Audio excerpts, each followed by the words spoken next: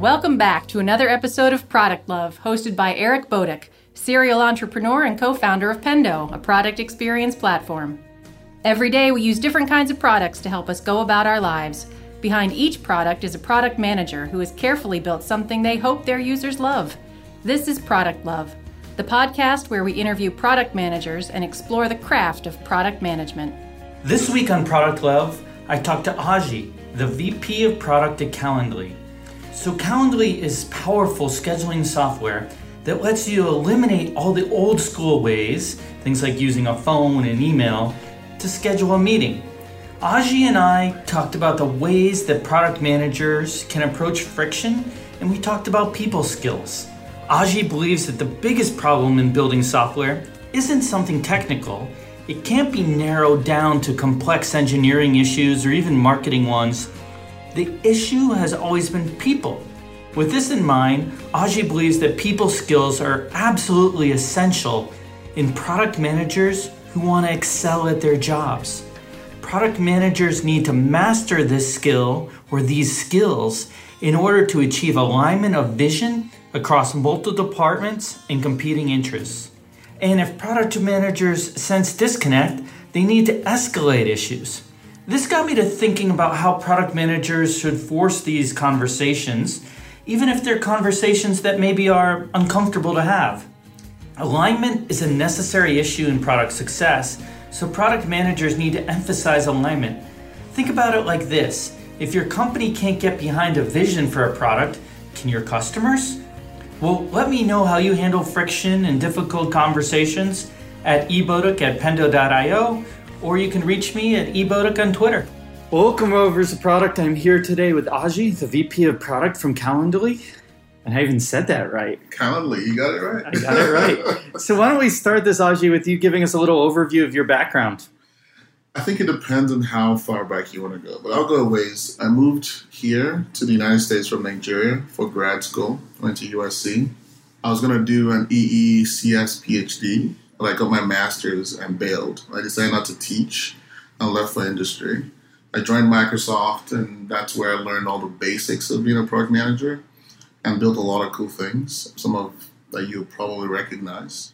I left there and I did a few things, joined a hedge fund, Bridgewater Associates, started my own company, exited that, and then wound up at Atlassian building a new product, the first product they had since their IPO.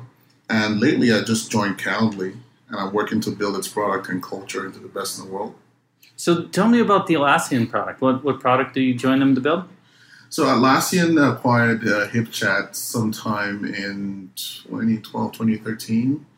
It was just a small little startup and an experiment. But Atlassian was very future-oriented and team-oriented, and they thought it would be a good part of their portfolio. And then they built that into millions of customers. But Slack came along and was far more popular.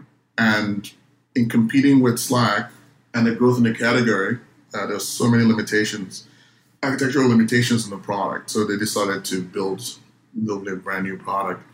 But not just replace HipChat, which that was a product, and Slack. But we sort of thought about how we could extend the value proposition. So Stride was about chatting, but also about meetings, right, which is a crucial part of the workflow at work. And so we had a video team, a world-class open source video team we had acquired, and we sort of blended the two products together. And of course, there were all these team elements that are not even available today, like how to extract actions from conversation or tasks and meetings, like directly in chat, which unfortunately those ideas haven't really been sort of taken forward in Slack. But fast forward a couple of years after I took that team, we decided to get out of that business, and we sold the IP and the code to Slack. So that was my run at Atlassian as a leader of the communication side of the business. And then after that was over, I decided to leave and come to Calendly. So some interesting companies you worked at, Microsoft, Atlassian, Calendly. I imagine different cultures. Talk to me about each one and how it was working in a product leadership role at those different types of companies. Interesting. Microsoft was my longest stint. I started out as, the lowest of the low PMs and rose into a lead. I loved Microsoft. It just offered a huge canvas for creativity. I got to work with Microsoft Research. I got to work with Microsoft Office. I got to work with the search technologies on Bing. I was working on Windows and Windows Live. It was just such a big company with small teams. So you had the best of both worlds, lots of resources, but team camaraderie. And it felt like you could do anything, you could create anything, space technology at Microsoft. And it was a company for smart people run by smart people. And that's how it felt. Atlassian was a revelation. Atlassian is very team focused and they walk the walk. And so that exposure of a supportive team of people who do things together was amazing. Microsoft wasn't like that. Microsoft was a little more combative. I mean, not outright opposition, but there's a lot of internal competition between people on teams, between teams. There's this famous diagram about all the different departments holding a gun to each other. You should check it up. On the internet, some meme out there that was very old. And Microsoft was a little like that. So Atlassian was a revelation in terms of team. Calendly is interesting because the culture isn't fully formed yet. And I'm part of building that culture, which is part of what I'm attracted to Calendly. And what I try to do is to take the best of what I've experienced, and frankly, the best of what my mentors have experienced, and the things that I think are good for product culture, and try to instill it here. And now Calendly is about 100 people now, right? Yes. Okay. It's interesting how that culture grows and changes a little bit over time, and usually on solid foundations, but things change around the edges as the growth is there. Yeah. It's important to, interview for culture fit or culture add. When you're growing as fast as we are, which is like twice, doubling every year now, culture can change so much, and you have to both write it down, understand what you want, and try to instill it day to day. Otherwise, it will get away from you. Yeah, absolutely. I think it's underappreciated how much impact culture has on the success of businesses, especially during high growth. If you can hire to fit a culture and have that cohesive, foundation of culture, it really helps in the growth of the company. Yeah, no, it does. One of the things that I look at, when I went to business school, one of the things I learned, and when I did a few consulting gigs, and you can recommend to a company what they need to do, but they don't have the DNA of the culture to execute it. They still can't. Software, you can write anything in the world, but not every company can build everything. So anyway, culture is huge. Absolutely. So, I was looking back through some of your tweets, and you tweeted in the past that alignment's a huge part of a product manager's job, and they need to master this art of bringing people together and along with ideas in an open-minded way. Can we dig into that a little bit deeper? What are your strategies for building alignment? I tweeted that because, I heard someone complaining about executive meddling in their product plans, which is pretty common. And I have some empathy for that, but very little patience for it. PMs have to try to master the human side of building software. And one of the most important things is alignment. You have to identify and write down who needs to buy into what you're building. Usually it's a stable set of people roles, but sometimes it changes case by case. And once you have that list, you need to find airtime for review.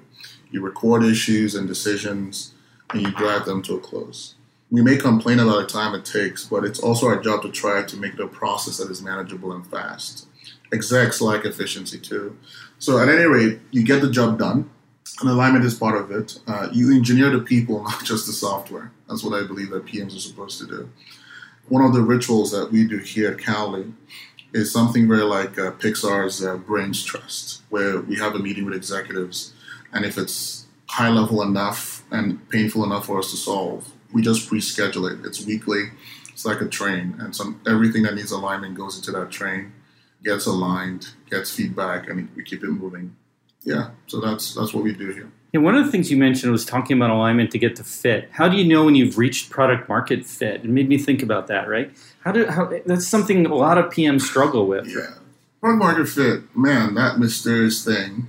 I finally sort of landed on how I think of a product market fit. I think it's when you have a product with a clear value proposition that resonates with customers. Customers, you know how to reach and convert. So, I think those are the pieces, like clear value proposition. It resonates with some customer base, and there are more of them, and you know how to find them. And they will pay you in some way. I know it's a mouthful, but it's really about building what people need, and you can find more of those people. That's it. That's how I think about it fundamentally. Now, have you seen the superhuman question that's out there, that survey? Like, there's variations of it, but it really comes down to, like, could you live without this product, right? Yeah. And having people actually answer that, like, how much of an impact would it be if this product was taken away from you? I've seen that, but, I think that's a really high bar. Mm-hmm. If a product can meet it, awesome, right? If there are lots and lots of people who can't live without it, awesome. Now, is the bar something that a product can consistently hit? I don't know. Like for Calendly, there are people in sales and marketing, because we're part of a modern sales stack and selling stack. There are people who can't live without Calendly. But it's not all our customers that can't live without Calendly. And our job is to make it that, right? Mm-hmm. The people who need us desperately, but the people who don't as well, how can we deepen their needs? So it's a good bar, but I wouldn't make all my product decisions based on that answer. I don't think. What about myths about product market fit? You hear all these different stories. Do you have any myths or stories you've heard about product market fit? Man, there's so much narrative out there. I think I did my early customer development days where it was Steve Blank, and he kept insisting about, if people are willing to pay you. Well, some people can be willing to pay you, and there are not a lot of those people. So, you know what? I hear all sorts of things. I don't know any specific myths, but I think it's really about that. Find something valuable, be able to find more people who will find it valuable, and know how to reach them, how to sell to them, how to market to them. I hear all kinds of wrong things, but I think, to me, that's sort of the center of the truth. Got it. So, Calendly is an interesting story. You have some of those viral and those network effects that come into play with Calendly. Do those things help drive, what's a big buzzword today, product-led growth? It does. I think that product-led growth and virality and network effects are different things. Product-led growth is probably a much bigger topic, and it's much more important for PMs to understand. The product has to be simple, or parts of it at least have to be simple and approachable. It's not everything. There are big problems that are hard to make simple, especially initially, but you have to make some parts of it simple. An entire thing or parts of it. It helps with the product and the experience for free, on demand, so freemium is important. The other thing is important, and none of these things are in any priority order, is that in the company itself, the leadership should be aligned that they want to execute in a product-led way. Sometimes there's internecine warfare between sales and marketing, and leadership, and doesn't really work. Converting to a paid version has to be a bit of a science. You have to know how to do that. I think that if you get all those things down, if you know how to solve pain, if you have customer focus, design focus, product focus, and you have those as priorities, that's your foundation. What you can then do with network effects and virality is you can accelerate growth. That's what it really is. Virality is all really about marketing. It's about how to cheaply have your product lead from one person to the other. And network effects is like the extreme version of that. It's easier if you have a business that has naturally two-sided businesses. But anyway, I think if you don't get the base right, network effects is not going to save you. Not really. So you talked about freemium in that answer too. What's your perspective on freemium or premium trials? What works best for startups, mid-sized companies, and enterprises, or does it change based upon the product you're selling? That's a good question. I think that freemium is important at any scale. I think it's great to have a diversity of customers. You're going to have, hopefully you have customers that are on the low end, but you also have customers on the high end who are enterprise. The reason I think freemium is forever is that most companies migrate from, the low end to the high end over time. And it turns out that people who are on the high end, even if they can buy freemium, they don't want to. If they're going to hand you $1 million check, they want to talk to someone about it. So, later on you add sales, you add post-sales, account management and support, or just, straight up sales like everyone, like big sales like everyone does. But I think you have to have it. You have to have that staircase. Serve people who don't want you to talk to them and who can buy you stuff. Serve people who need a lot of hand-holding, and build an organization and do both things. Do you think it's easier starting from the bottom and moving up? On balance, yes. But I do think it depends on your product. I don't think there's a blanket answer for that. But the generic answer, I think, yes. But I recognize that some products don't lend themselves very well to moving up from the bottom. The things that are sort of bigger decision makers, like the way I think about that is who's going to make the decision? Is it the ordinary end user, or it has to be the organization? And if it's the organization, starting from the bottom maybe not make as much sense for your product. So talk to me about your product team and how it approaches customer calls. Do you make it a priority for people? It seems like there's a correlation between success of products and their propensity for doing customer calls. But I'll leave that for you to answer. Say it louder for the people in the back. Yes, we do a lot of customer calls, but I think every team struggles to get this right. And we're struggling to make it really great for us by means that we keep working at it. First of all, the product team needs to be sold on a purpose. It can't be a law. It can't be rote. They have to see why this is important. And they have to see that perpetually. A lot of teams will do customer calls for a quarter, 2 quarters, and they assume they know everything about what customers want, and then they'll stop. And that's a bad thing. You need some training on how to do good customer development. You can call a customer and waste the hour completely by asking stupid questions. So just selecting the right customers, asking open-ended questions, figuring out how to synthesize it, committing it in a place others can consume it, all those things matter. Some automation is important. We automate generic customer calls. So where there's like a habit, every week every PM gets a customer call. Now, when you have a project or you're working on something specific, then you dig in, and it's not just a generic thing. You have to target your customers and do really deep research. Your script has to be custom, different, and all that thing. The thing I want to discover, and this is important to us when we do a customer call, is tell me about the workflow that we are trying to optimize for you. What are your dreams and aspirations related to that workflow? And then we shift one side and say, well, tell me a little bit about the workflow that preceded that, right? And then we shift to the other side and say, okay, now we've fulfilled all your hopes and dreams. What workflow does that lead to? What's happening next, even if we're not part of that? I think understanding that fulsome, core workflow we want to target, what precedes it, what follows it, helps us build better products in general, and helps us prepare for the future, because as we expand our use cases, we'll know which direction to go. So we just try to automate it, make it a system, and let PMs know why we do this and why it's a competitive edge, so that even if we don't have a system, they'll still figure out how to do it. I like that. One of the cool things I've always liked, and I'll have a little plug for Calendly here, is we'll go and we'll actually find customers to talk to based upon their usage of the product. So we'll say, oh, there's a new feature we launched. We'll find people that are using it a lot, and we'll pop up a little guide after they're done completing a task in that functional area, and it'll be like, hey, we see you're using this new feature. We'd love to get feedback from you. Would you mind scheduling a time? Here's our Calendly link, right? And so it's a great little guide. It automates the whole process, gets them to sign up for a time to chat with you. Do you guys do you hear stories like that all the time with Calendly? We hear stories like this all the time. Everything from lead generation, lead filtering, and just straight up marketing to product people. User research. I just interviewed a guy for a user research position, and the only reason he came to interview with Calendly was because he uses Calendly to get his user calls, to his user research set up all the time, and it's indispensable to him.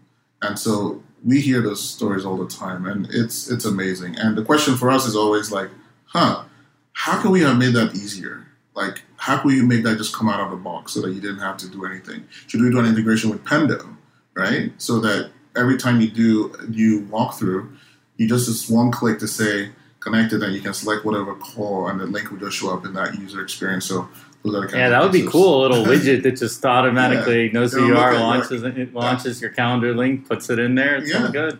Yeah. So we should talk after this. Yeah, absolutely.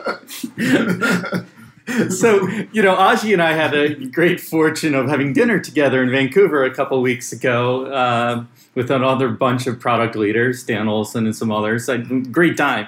But one of the things I noticed about you from that dinner is you're a good storyteller, right? Mm-hmm. You tell a good story. So talk to me about storytelling in product management. How and why should product managers embrace that role of being a good story or being a storyteller? One of my old bosses, Joff, used to harp on storytelling quite a bit. He's still at Atlassian. And I used to do it naturally when I was comfortable, but he encouraged me to make it more deliberate, right? And as I began to ponder about the power of storytelling, I realized why it's so important, why it's so influential. I think it's because storytelling is old, right? It's older than newspapers. It's older than books. It's the original way that we pass on generational knowledge. Growing up in Nigeria, Africa is full of stories. Like, as kids it's a lot of animal. Like, if we committed the stories I heard as a child into books or comics or cartoons, it will be $1 billion. Like, all those African stories about a tortoise, a Nancy, and we really did them justice. It could be superheroes, I'm pretty sure. But anyway, the point is, storytelling is old, oratory is old. They precede, the op-ed. It's how humans naturally seed ideas. It's how we move people to passion. And those are all things that product managers need to be able to do. You need to be able to move people to passion.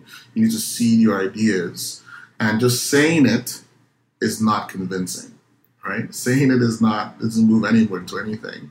And storytelling is your hook. It's the thing that makes you more effective. So, yeah, if you want to be 2x product manager, 10x product manager, you have to be a storyteller. If you want to be a 1x, don't tell stories. Basically, I think that's how it shakes out. What else is that 10x product manager? I feel like that 10x engineer story, it's probably getting old by now. But I know. Did you see the controversy? I think someone said something on the Hacker News about 10x, and it just for like a couple of weeks. Oh, it blew up into a huge meme. Yeah. I know. There's 10x everything's going around. Right. I think product management is this weird discipline, but clearly influencing. The tools of influence, and the tools of influence are some of the things that help you be 10x. How do you get people to do what you want to be done? How do you get people to row in your direction, irrespective of title, whatever? So storytelling is one of them. Presence is one of it. Charisma is part of it. Clear communication, writing, just being diligent and follow up, and there's just a whole bunch of skills that I don't have time to list down. And maybe someone should, because product managers is too mysterious today and I don't like it because of that. I think we should be more obvious. We should be less an art and more of a science. But yeah, that's how you get to be connects. I feel like we've moved from that art to maybe the craft stage. Definitely not quite the science. But, it'd be interesting to lay out the skill sets and what can be learned versus what needs to kind of be an inherent personality characteristic, right? Yeah. It's hard to teach things, I think, like empathy, right? Yeah. Those are harder things to teach than maybe communications, up the chain, right? Where you can teach people how to do a better job, communicating to their bosses. I think they still need to have inherently good communication skills, but I think you can craft that in a way that, makes them present better to executives, per se. I agree, and I do that all the time. I do a lot of coaching. I watch PMs drive alignment, and after they're done, we'll debrief on how it went and how they could do better. But even if you dig into the word empathy, what does that mean? It's too vague. Like, I think that's a movement from art to craft to science. Empathy can be broken down. Say one piece is doing customer development well, but even that can be. You can write customer development scripts that everyone can use. You can say, here's a good answer and here's how to get the next answer. I think that even within empathy, there are things you can systematize. And it makes a difference between people who are intuitive about it and people who are not, but who can get good at it if you can break it down into pieces. That's the whole point of education, right? Like, if you go to a statistics class, no one knows statistics intuitively. They break it down into small pieces, the distribution, blah, blah, blah. And I think product management could stand that kind of systematization. I think it can, because it's the only thing that you can teach in school. It's ridiculous. And it's an apprenticeship, And that's kind There's a few programs that have classes now. I know Carnegie Mellon's one. They have a master's in product management. Oh, I did not know that. They're starting to emerge, right? That's amazing. We should do that everywhere. Yeah, I'm a big fan. I always let people know. Well, Carnegie Mellon's my alma mater too, so I make sure to mention that. Awesome. But there's quite a few programs that are growing now. It used to be back in the day there was pragmatic marketing, and that was it. Yeah. You got your certificate. But yeah, there's more programs now, so it's cool to see from people that are old product people like me and you, right? Although it'll be great to see what they teach. But at Microsoft we hired product people from college. And it was this voodoo process we had to invent. Like, how do you find the product DNA? And we had all these theses, and we'd find smart people, mostly in engineering, but sometimes we'd get them from the English department. But I just don't know if those things stand up to scrutiny and what the success rates were. But we had a system. Yeah, one thing I find interesting is just how good product leaders have come from all different kinds of educational backgrounds. Mm-hmm. And I'm seeing more and more of that. And I think this idea that, software product managers needed to have strong technical skills has been debunked. And I see more and more, people coming from backgrounds that maybe facilitate being better storytellers, or different areas of product management that are important, right? Really good communicators, maybe even coming out of things like, English, as you said, or journalism, right? That you wouldn't have traditionally thought of as like, where you would hire for product management. Yeah, and I don't mean I don't want to say any bad thing about the English department, much respect. But actually, is it really debunked that you don't need technical skills or you don't absolutely need it? I feel it is. It might be a little bit controversial, but I know we used to ask that question when I was hosting some debate club lives, and generally people have felt that you need enough technical skills to understand the problem. Mm-hmm. If you can't understand the problem that you need to be passionate about and work with engineering to solve, it's great. But I think, you can be too technical and kind of go back to your roots and start saying, hey, here's the problem I'm passionate about. And oh, by the way, Mr. Engineer, here's the solution I came up with to do it. So you go do it. Right? And that's not a good way to get that's relationship working. No, that's awful. But I think those are separate things. I'm not saying technical skills are bad for product managers. Yeah. I mean, this is coming from an ECE guy, electrical and computer engineering background. So where did you? So you went to Carnegie Mellon. Yeah. You're Canadian, so that's where you did your undergrad too. I did my undergrad at Carnegie Mellon. I didn't do a master's. Cool. Pittsburgh, Pennsylvania. Shout out to Pittsburgh. Lots of great friends who came out of CMU. No, I think honestly, like anything, I think it depends. I think it's very hard to build a kernel product if you're not technical. Absolutely, being that product manager, because you have to be able to understand the problem you're trying to solve, and if you can't understand that, then you have problems. It's like if it was really deep genetic engineering product manager, you have to have some background there. Yes, but you don't have to be to the point where you could be writing the code in the software case. Unnecessary. People have different responsibilities. Anyway, we shouldn't get into this controversy, but I agree with you. It's contextual. Understand the problem. Have empathy for it, and I think you'll be successful. And frankly, in SaaS, if you limit the world to B2B SaaS, well, the problems aren't that complicated. The problem is the customer, and the workflow that you're trying to optimize. Mm-hmm. And that allows a room for various kinds of backgrounds for product managers, because it is not kernel hacking. It never is, at least in that world. So there's an opportunity for everyone. Yeah, no, absolutely.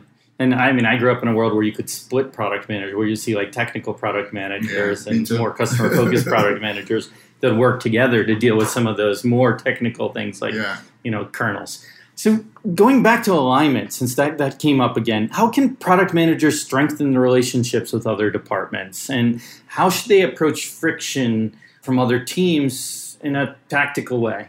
You have to be purposeful. Everything that you're not purposeful about can come and bite you in the butt. But building relationships, PMs have to be really purposeful about it, especially with leaders and influencers in their company, especially when you sense skepticism. There are departments or people where it's just like an open embrace. They want to hug you. Focus on relationship then. But when you sense people who don't want to hug you, then double down. Double down on those relationships. Infrequent one-on-ones, going out to lunch. If you can build a relationship going out to dinner, the biggest problem in building software is always people. It's always people. It's a human-intensive thing, but thank God it pays back more than consulting in terms of the marginal cost and the cost of distribution. But it's a people-intensive game, and people skills are premium. Now, that's what you can do as a PM. Depending on where you're in the hierarchy, if you sense real disconnect, you should escalate it. If one of the PMs who work for me sense a disconnect with a department that they need to, and they sort of massaged it and it can't really work, but at their level, I should know about it. I should then take my gear and do what I can do to force some detente, whatever that's required. But anyway, my entire point is the people problems, the alignment problems are some of the biggest problems, and we should be super intentional about them. I'm a direct engagement. I take them seriously, I engage, and I find resolution. That's just important. So talk to me a little bit about transparency. How much transparency do you think there should be in your roadmap? How much transparency do you think there needs to be between product teams and the rest of the company? Does that transparency help with this alignment? Mm-hmm. Yeah, it does. I think the transparency between the product team and the company should be 1,000%. It should be, here's what we're doing, here's why we're doing it, here's how each piece fits into the Lego block. And, do you have more questions about who's working on what? Here it is. Like, I don't think there's a limit to how much transparency you should give to the roadmap internally, because a lot of people in a product-led company key off of that, customer support, sales, marketing, if you're lucky. And it also gets you feedback. People are like, that's bullshit, if I'm allowed to say that here. And that tells you something. If people internally don't believe in your roadmap, why would your customers believe in your roadmap? It makes no sense. Externally, I think you should probably publish 50 to 80% of your roadmap only at a high level. And by external, you mean sharing that roadmap with customers? That's right. I think the strategy here usually that I really like is, if you have a community, you should share with them. I don't know that you should broadcast it to the world. Some of those things are important. Some of them are even fiduciary level things that you should be careful about. But broadcast it to your courses of your customers, get feedback, get buy-in, redact some of it if it's sensitive. But I think people should be habitually publishing something to some segment of their customer base. Now, what's that 20% that you don't share? Things that might be competitive. If you're planning to disrupt your ecosystem, sharing that is going to give you a lot of forewarning. Your marketing team is going to hate you. Your sales team is going to hate you. There are things that telegraph, and I don't you don't want to telegraph your punches in this game. It's competitive. If you have them overlap with Keep Analytics or whatever, sometimes you don't want to give it up. So I think it's basically everything you have to say, what's the ROI, and telling everyone this, and sometimes it's negative ROI until you keep it to yourself. Got it. So let's talk about the future. What trends do you see in the future of product management? I think it's related to what we're talking about. I think it's that product management should be teased apart, systematized, documented. How many textbooks are there on being a software developer? How many textbooks are there on being a QA? How many textbooks are there on all the disciplines that surround us in the shipyard, right? Product management is too mysterious. I remember, rewind 5 years ago, the only book I had on product management was published by Windows. It was the Windows Product Management Handbook, right? Which was Microsoft finally documented how to do both product and selling in Microsoft. And that was very useful. It was super useful to all the product managers at Microsoft, because people across teams were doing so many, go to dev div and be a PM, it's like you're living in La La Land. You go to Windows and you're a PM, it's a totally different practice, and it was crazy. I think more codification, more teaching in schools, even degrees and certification. And I think it has to change. I don't know in what direction, but basically in the direction of satisfying the needs that exist in the market. The PMs that feel like me, all the things I learned, technical PMs, all those things, I think it's changing dramatically. I haven't yet fully formed all the directions it will change, but I think the craft will change to accommodate other players, other teammates. People like me have to be thoughtful about what direction is it changing in, and sort of lean into those directions where the future is going. So it's a process for me. Got it. So let's turn the topic to you a little bit now. What's your favorite product, and why is it your favorite? Oh, man. hardest question. I love Plex. Plex is a fork of the old Xbox open source software that you can use to host your own media. The easiest way is to buy like a PC or a NAS, and you just load it up with your DVDs and music. And once you do that, it will serve that media to you anywhere in the world through a mobile application, on the iPad, whatever you need. And it's beautiful. It's awesome. And I use it when I travel in Australia, wherever I am. It'll serve my needs. In fact, in my home, it connects to the cable box. So if I want to watch local Austin news, Plex can serve it to me, which is incredible. So I love Plex. It's like your own iTunes, your own Spotify. I like it because I'm a big believer in owning things. Like the trend of renting services from people kind of bugs me intellectually. So I love Plex for that. The other thing I love right now is Todoist. I'm an ENTP, which means that from a Myers-Briggs perspective, we love ideating. We love living in a world of ideas.